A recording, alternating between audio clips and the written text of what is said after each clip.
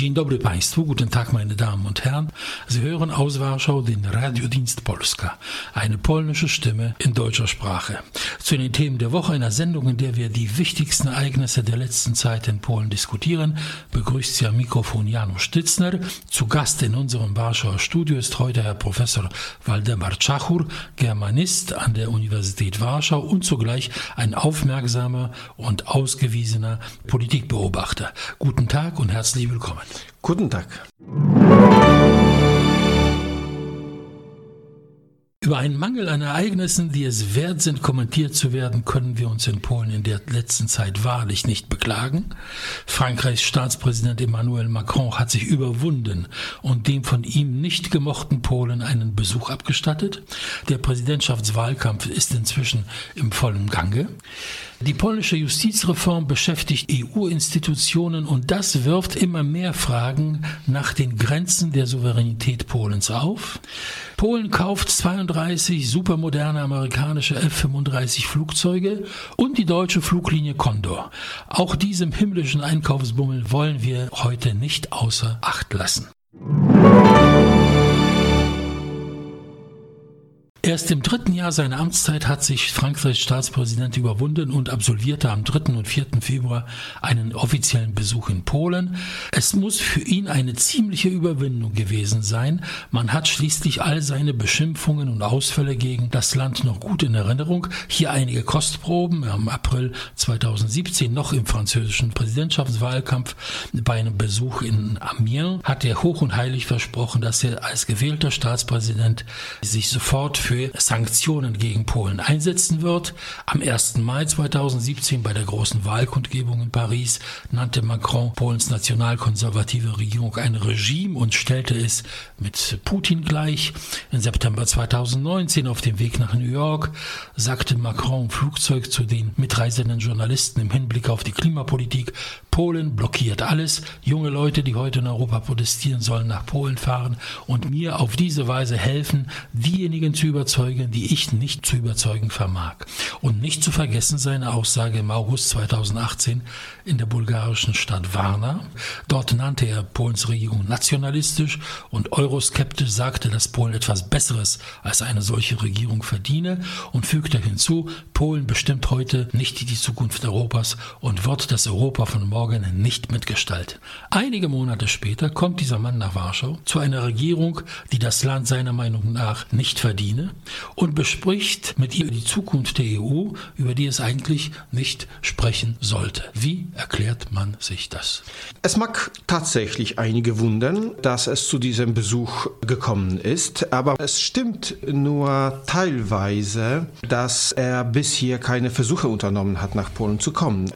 Er wollte vor einem Jahr nach Polen kommen, das war kurz vor den europäischen Parlamentswahlen, aber die polnische Regierung hat sich entschieden, den französischen Präsidenten doch nicht einzuladen, weil er dann auch bestimmte Wünsche geäußert hat, vor einem Jahr zum Beispiel einen Kranz niederzulegen am Grab des ermordeten Statspräsidenten Adamowicz in Danzig. Die polnische Seite hatte Angst, dass Präsident Macron zu stark einen bestimmten Europa-Enthusiasmus hier verbreitet, was nicht der amtierenden Regierung passt.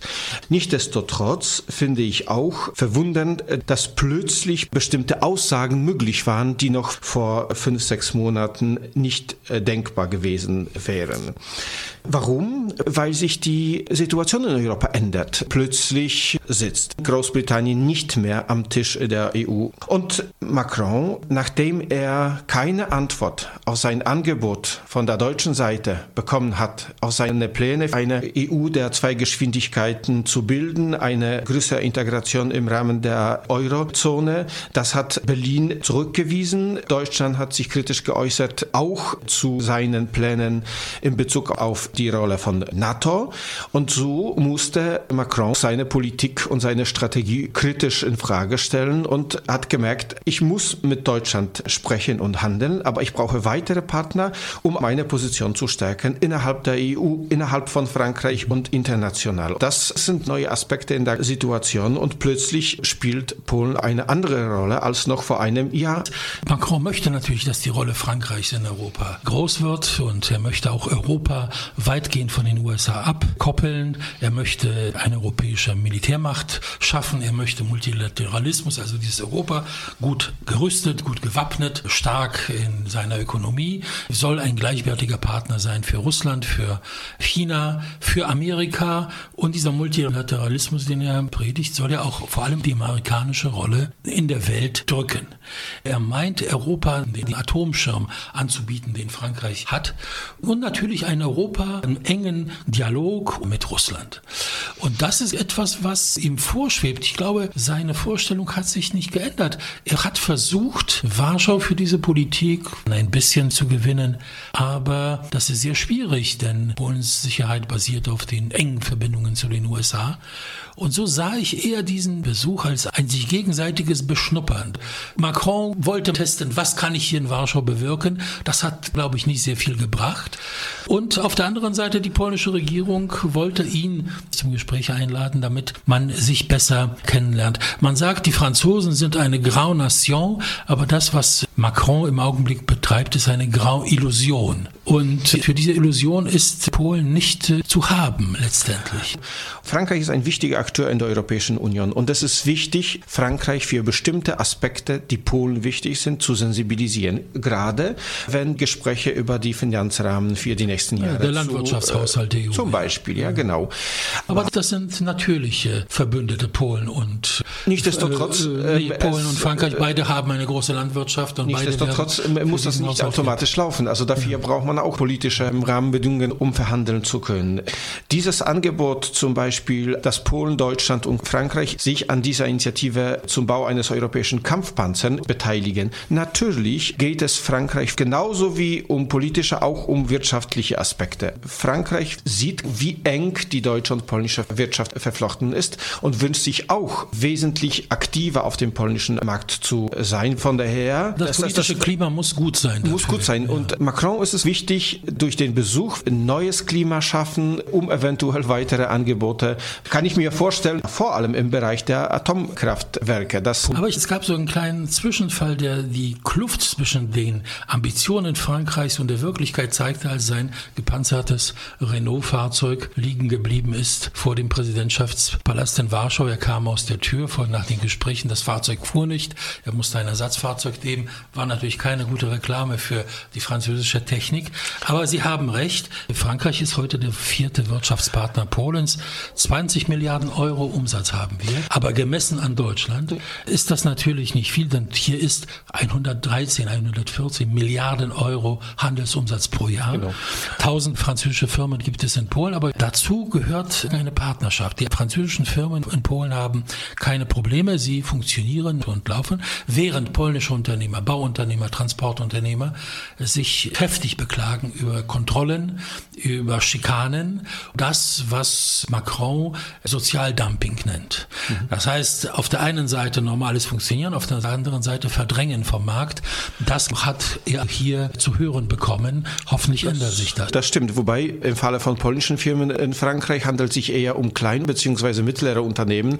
Wenn es um französische Firmen in Polen geht, geht es um sehr große Konzerne. Also von der Relevanz, von der... Naja, das ist aber kein Grund, aber ich glaube nur, wenn aber ein kleines Unternehmen muss anders handeln. Also wenn zum Beispiel die polnischen Unternehmen einen Dachverband gründen würden, wo sie eine starke Vertretung haben, dann ist natürlich die polnische Stimme hörbarer in Frankreich. Aber das stimmt. Dieses Problem ist da und dieses Problem muss gelöst werden. Ja, das war also der Besuch von Staatspräsident Emmanuel Macron in Warschau. Mit viel Neugier erwartet, mit viel Aufmerksamkeit bedacht seitens der polnischen Öffentlichkeit. Ob dieser Besuch einen Durchbruch bringen wird, ich wage es zu bezweifeln. Ich wünsche es mir. Die Konstanten der französischen Politik bleiben so, wie sie sind und deswegen kann man nur hoffen, dass wenigstens das Resultat sein wird, dass die Temperatur der Auseinandersetzung deutlich gesenkt wird und vor allem der französische Präsident seine Zunge bändigt in der Zukunft, was Polen angeht. Am 10. Mai finden in Polen Präsidentschaftswahlen statt. Amtsinhaber Andrzej Duda ist der Favorit mit bis zu etwa 45% Unterstützung in den Meinungsumfragen. Seine Hauptrivalin Małgorzata Kidawa-Błońska von der Bürgerplattform 25% etwa. Die restlichen Kandidaten, das sind 4 an der Zahl, pendeln zwischen 15 und 3%. Entscheidend wird wahrscheinlich der zweite Wahlgang sein am 24. Mai, denn es sieht nicht danach aus, dass im ersten Wahlgang ein Kandidat, sprich Duda, mehr als 50% der Stimmen auf sich vereinigen kann. Für Polen, für die Opposition und das Regierungslager steht viel auf dem Spiel, denn würde Duda die Wahl verlieren, wäre das unangefochtene Regieren von Recht und Gerechtigkeit sehr schwierig. Wir würden wahrscheinlich in eine schwere politische Krise geraten mit Neuwahlen. Also der Preis ist heiß. Wie ist der Stand der Dinge jetzt? Wie sind Ihre Beobachtungen? Eine Sache ist fest, dass keiner von den Kandidaten wird am 10. Mai gewinnen. Es wird ein zweiter Wahlgang sein. Der zweite Punkt, höchstwahrscheinlich wird Andrzej Duda, der jetzige Präsident, die Wahlen gewinnen, zumal wir jetzt wirklich sehr großen Unterschied haben in den Umfragen zwischen dem, wie viele potenzielle Stimmen Andrzej Duda auf sich vereinigt und wie viel die Oppositionskandidatin. Zwar vor 5 Jahren war auch vergleichbare Situation. Andrzej Duda startete Ende Januar mit vergleichbaren Möglichkeiten wie jetzt die Oppositionskandidatin. Aber so meine Meinung, damals war Recht und Gerechtigkeit wesentlich besser vorbereitet auf den Wahlkampf und wesentlich determinierter als heute die Bürgerplattform, die auch wie damals Recht und Gerechtigkeit in der Opposition ist. Also ich bin skeptisch, dass eventuell noch Bürgerplattform mit Frau Kidawa-Błońska die Wahlen gewinnen kann. Die Situation, Bronisław Komorowski war ein eindeutiger Favorit. Also am Anfang im November 2014, als die Kandidatur von Andrzej Duda bekannt gegeben wurde, kannte ihn kaum jemand. Das war ja ein Abgeordneter im Europäischen Parlament, Abgeordneter im Sejm vorher. Und man gab ihm 4-5%, dann waren es vielleicht 10-12%. Aber man sah auch, wie schnell Komorowski abbaut und wie schnell Duda aufholt. Wir haben hier die Situation, dass 45-50% für Duda sind und dieser Abbau ist nicht zu sehen im Augenblick. Und das Aufholen der Gegenkandidatin auch nicht. Eigentlich erst an dem Wochenende planen die meisten Kandidaten einen offiziellen Start der Wahlkampagne. Und dann werden wir auch erfahren, mit welchen Themen sie an die Wähler gehen, wie sie diese Themen präsentieren, auch welche Argumente sie liefern und so weiter. Erst in 2-3 Wochen können wir dann tatsächlich real bewerten, gucken, was die Kandidaten vorbereitet haben und mit welchem sozialen, politischen, außenpolitischen und so weiter Angebot sie an die Wähler gehen. Momentan ist noch zu früh, außer dieser Aussagen, wie die Umfragen sind. Die neuesten Bestimmungen der Justizreform sind in diesen Tagen in Kraft getreten. Es geht darum, dass Richter nicht die Amtsfähigkeit von anderen Richtern in Frage stellen dürfen, die Rechtmäßigkeit ihrer Berufung. Wir haben ja schon 600 Richter, die berufen sind nach dem neuen Modell des Landesjustizrates, vom Staatspräsidenten ernannt. Dagegen erhebt sich ein Teil der Richterschaft und sagt, die Kollegen sind gar nicht Richter. Das heißt, ihre Urteile sind ungültig. Dieses Gesetz soll Disziplin schaffen, denn eine Anarchie kann sich das Land nicht leisten. Ähnliche Bestimmungen gibt es auch in vielen anderen europäischen Ländern. Außerdem, es geht um die Neuwahl des Präsidenten oder der Präsidentin des obersten Gerichts, denn die jetzige Präsidentin, die ja an der Spitze der Gegner der Justizreform steht, Frau Professor Małgorzata Gersdorf, geht im April in Pension und es soll gewährleistet sein, dass ein neuer Präsident gewählt wird und nicht, dass ein Teil der Richter sich verweigert. Es gibt kein Quorum. Das oberste Gericht hat keinen Präsidenten, kann nicht arbeiten. Deswegen auch die Bestimmung, wenn es sowas gibt, ernennt der Staatspräsident aus den Richtern einen vorläufigen Präsidenten, bis einer gewählt ist. Das alles weckt große Widerstände, große Diskussionen. Wir haben darüber in der letzten Sendung sehr ausführlich gesprochen und ich kann Sie nur, meine Damen und Herren, animieren, vielleicht nochmal in diese Sendung reinzuhören, denn jetzt das alles wieder aufzulisten wäre sehr schwierig. Aber ein Aspekt deutet sich an, den ich hier ansprechen möchte: die ständige Einmischung der Europäischen Kommission und des Gerichtshofes der Europäischen Union in Luxemburg in die Gestaltung des Justizwesens in Polen. Im Lissabonner Vertrag ist ausdrücklich festgehalten, dass das Justizwesen nicht zu den Kompetenzen der EU gehört. Das ist eine nationale Kompetenz. Jeder Staat regelt das, wie er das für richtig befindet. Viele Lösungen der polnischen Justizreform, das sagen die Befürworter dieser Reform, sind deckungsgleich mit Lösungen, die es in Spanien, in Deutschland, in Frankreich gibt. Das polnische Parlament hat es beschlossen. Es ist ein demokratisch gewähltes Parlament. Ein demokratisch gewählter Präsident hat diese Richter ernannt. Etwa 70-80% der Bürger befürworten die Justizreform, weil sie sagen, der Zustand des Justizwesens in Polen ist nicht gut. Dennoch wird daraus ein Casus belli gemacht zwischen der EU und Polen seitens der Europäischen Union. Und hier stellt sich die Frage nach den Grenzen der Souveränität Polens. Denn wir haben ja auch andere Beispiele. Das ist die Frage des Białowieża Urwaldes, wo die Bekämpfung des Borkenkäfers plötzlich verboten wurde durch den Europäischen Gerichtshof. Wir haben den Durchstich durch die Frischernährung, von dem wir ständig hören, dass die EU das verbieten wird. Sind wir noch ein souveräner Staat oder haben Wahlen in Polen und das Bestreben der Bürger keine Relevanz mehr und im Grunde entscheidet alles der Gerichtshof der Europäischen Union? Die Selbsterweiterung der Befugnisse, die das Gericht betreibt, war ja einer der wichtigen Argumente der Briten beim Austritt aus der Europäischen Union. Wie empfinden Sie das als polnischer Bürger, als aufmerksamer Beobachter? Mich beschleicht ein ungutes Gefühl zunehmend. Meine Wahrnehmung ist anders.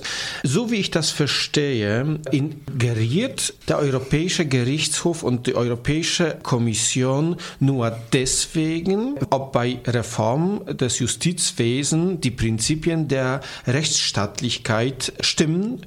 Es stimmt, was Sie gesagt haben, dass vergleichbare Modelle in anderen europäischen Ländern funktionieren. Und diese rufen keine Bedenken bei der Europäischen Kommission hervor, wie das im polnischen Fall ist. Die polnische Regierung und die Europäische Kommission haben einen konfrontativen Kommunikationsstil.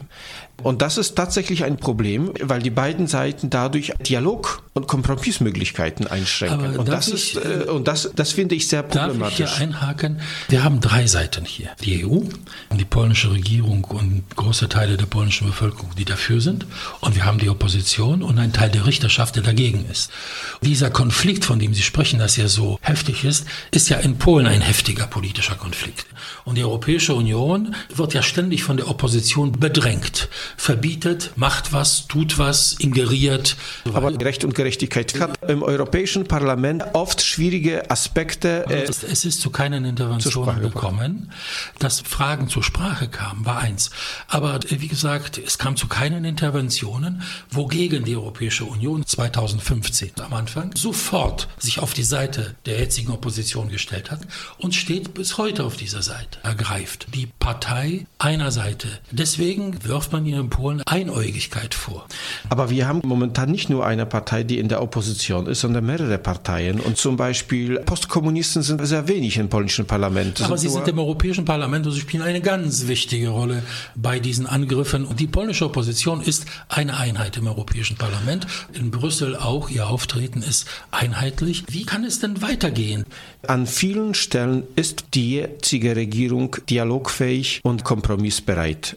Polen in der EU ist ein wichtiger Akteur, wird ernst genommen und mit Polen wird über wichtigste Dinge in Europa gesprochen. Also man kann jetzt nicht darstellen, als ob Polen schikaniert wird von der Europäischen Union. Dieser Aspekt ist wichtig, weil es werden die Prinzipien der Rechtsstaatlichkeit geprüft und dafür haben die Europäische Kommission und der Europäische Gerichtshof das Recht zu prüfen. Und ich habe die Umfragen, 47% der Befragten würden die Rolle der Europäischen Union im Streit um die Justizreform positiv sehen, 42 hingegen empfinden diese als negativ. Und 63% derselben Befragten sagen, was sie auch hier gesagt haben, dass nationales Recht wichtiger ist als internationales Recht. Aber ich sehe hier keinen Widerspruch. Polnisches Recht muss angepasst sein an das europäische Recht.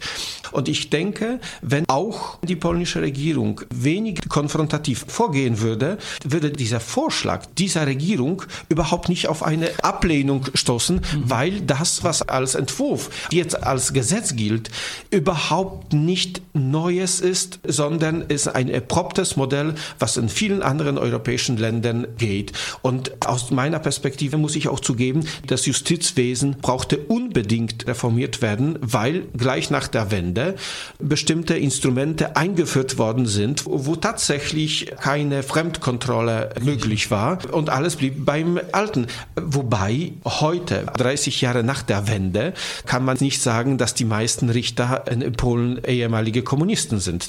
Aber der Mechanismus als solches, tatsächlich, es war notwendig, das zu verändern, weil es kann nicht sein, dass so eine wichtige Gruppe, die dritte Gewalt im Staat, völlig isoliert ist in Bezug auf die Selbstbeförderung, Arbeitssystem, alles außer Kontrolle. Also von daher ist die Idee dieser Regierung, dies zu reformieren, wichtig und notwendig. Nur ist es für mich die Frage, wie geht man vor? Und natürlich, ich legitimiere das nicht, aber ich kann nachvollziehen, dass es bestimmte Richter sind in Polen, die sagen, ich will meine Macht nicht verlieren. Klar. Ja, aus dieser Richterschaft, trotz der gigantischen Mängel und Probleme, ist eigentlich nie ein Vorschlag gekommen, einer Veränderung, einer Reform. Man hat es abgeblockt und gesagt, unsere Autonomie ist unsere Unabhängigkeit und verwechselt die Unabhängigkeit im Rechtsprechen mit der Unabhängigkeit von der Arbeitsdisziplin, davon, dass wir Kontrolle und Gegenkontrolle der drei Gewalten haben und nicht eine Separierung. Ein langes Thema. Wir haben uns wenigstens ausgetauscht zu dem Problem der Eingriffe der Europäischen Union. Ein hoch umstrittenes Thema in Polen. Und wir werden, glaube ich, sehr viel erleben auf diesem Feld. Der Konflikt dauert an.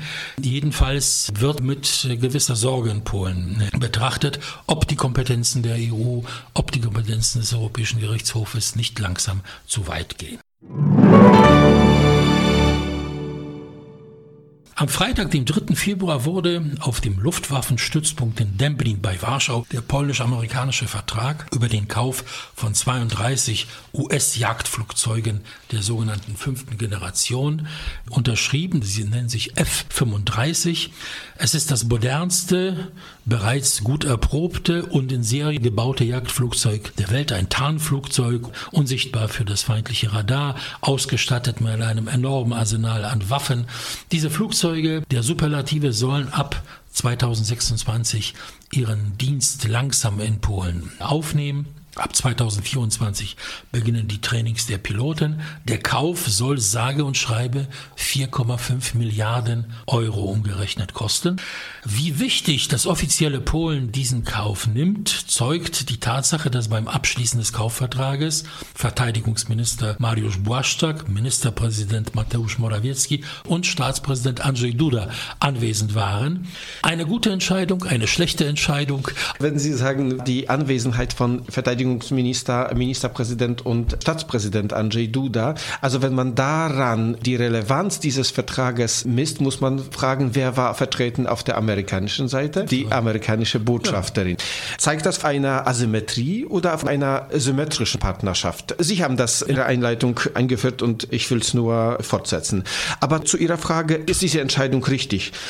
Es ist eine Entscheidung, die kann ich mir sehr gut vorstellen, in Deutschland bzw. auch in Frankreich auf keine Gegenliebe stößt. Diese Länder, Frankreich sowieso wenig, Deutschland vielleicht mehr, hat Verständnis für das polnische Bedürfnis, mit den Amerikanern strategische Partnerschaft zu schließen. Und das ist durch Geopolitik bedingt. Dieser Vertrag und diese Flugzeuge sind nur Instrument, aber auf der politischen Ebene geht es um etwas anderes, nämlich je mehr Amerikaner in Polen sind, in welcher Form auch immer, ob das Flugzeuge, ob das Soldaten sind, ist oder das Erdgas ist, Erdöl. Genau, ist das im polnischen Sinne, weil man dadurch versucht, Amerikaner als potenzieller Verbündete zur Verantwortung zu ziehen und uns Hilfe damit sie nicht Polen, sondern ihre Interessen in Polen verteidigen.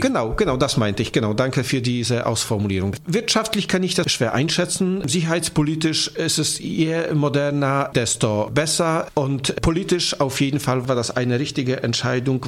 Die Opposition sagt, es ist viel zu teuer. Da entgegnet die Regierung, es hätte billiger sein können, hättet ihr euch beteiligt 2008, 2009, als Donald Tusk an der Regierung war, an dem amerikanischen Angebot, das haben 12 Staaten angenommen, dieses Flugzeug zu entwickeln. Dänemark, Holland, Israel, Singapur.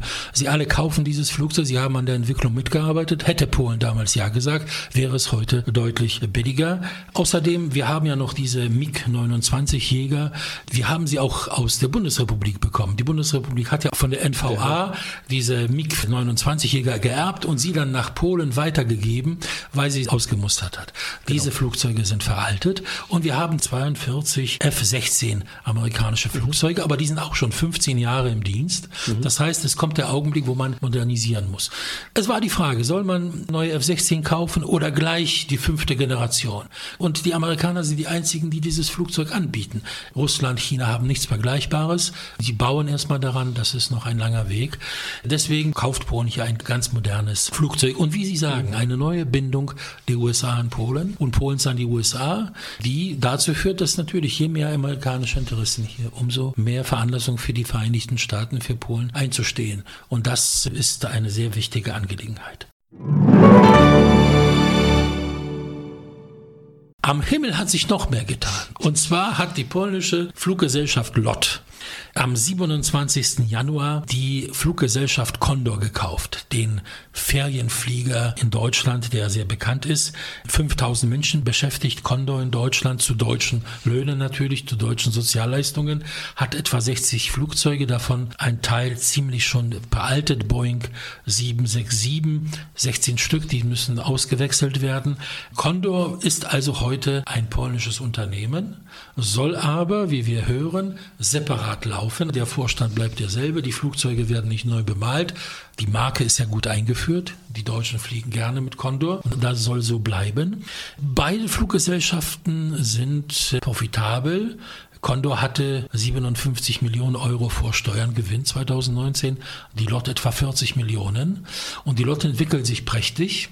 Man sah Reaktionen in Deutschland, also es war keine Ablehnung, aber es war eine gewisse Verwunderung und es war so ein gewisser Unterton, naja, ob das gut gehen wird, die Polen, ja, aber nun ist es passiert, das ist eine neue Entwicklung, die wir erleben.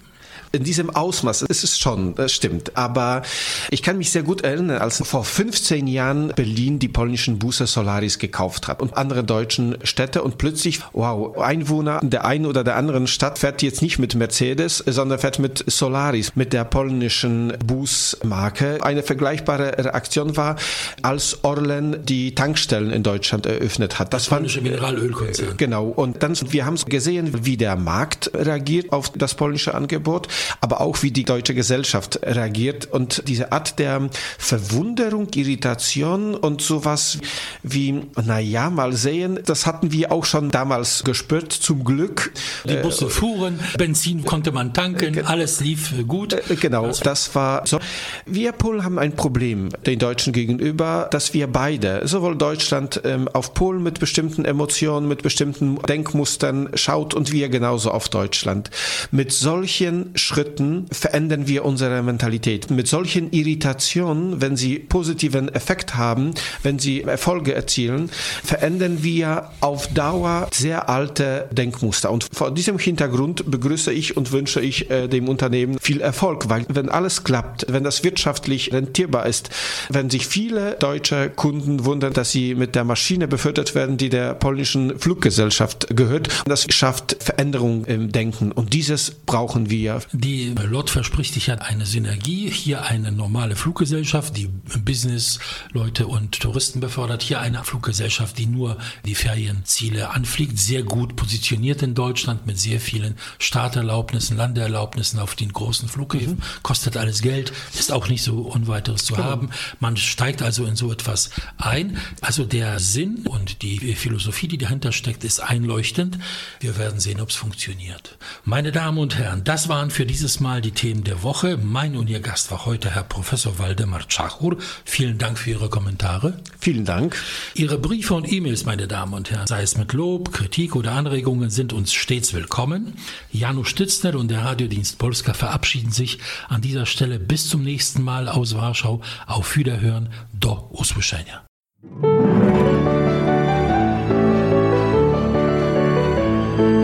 Radiodienst Polska. Aus Polen über Polen.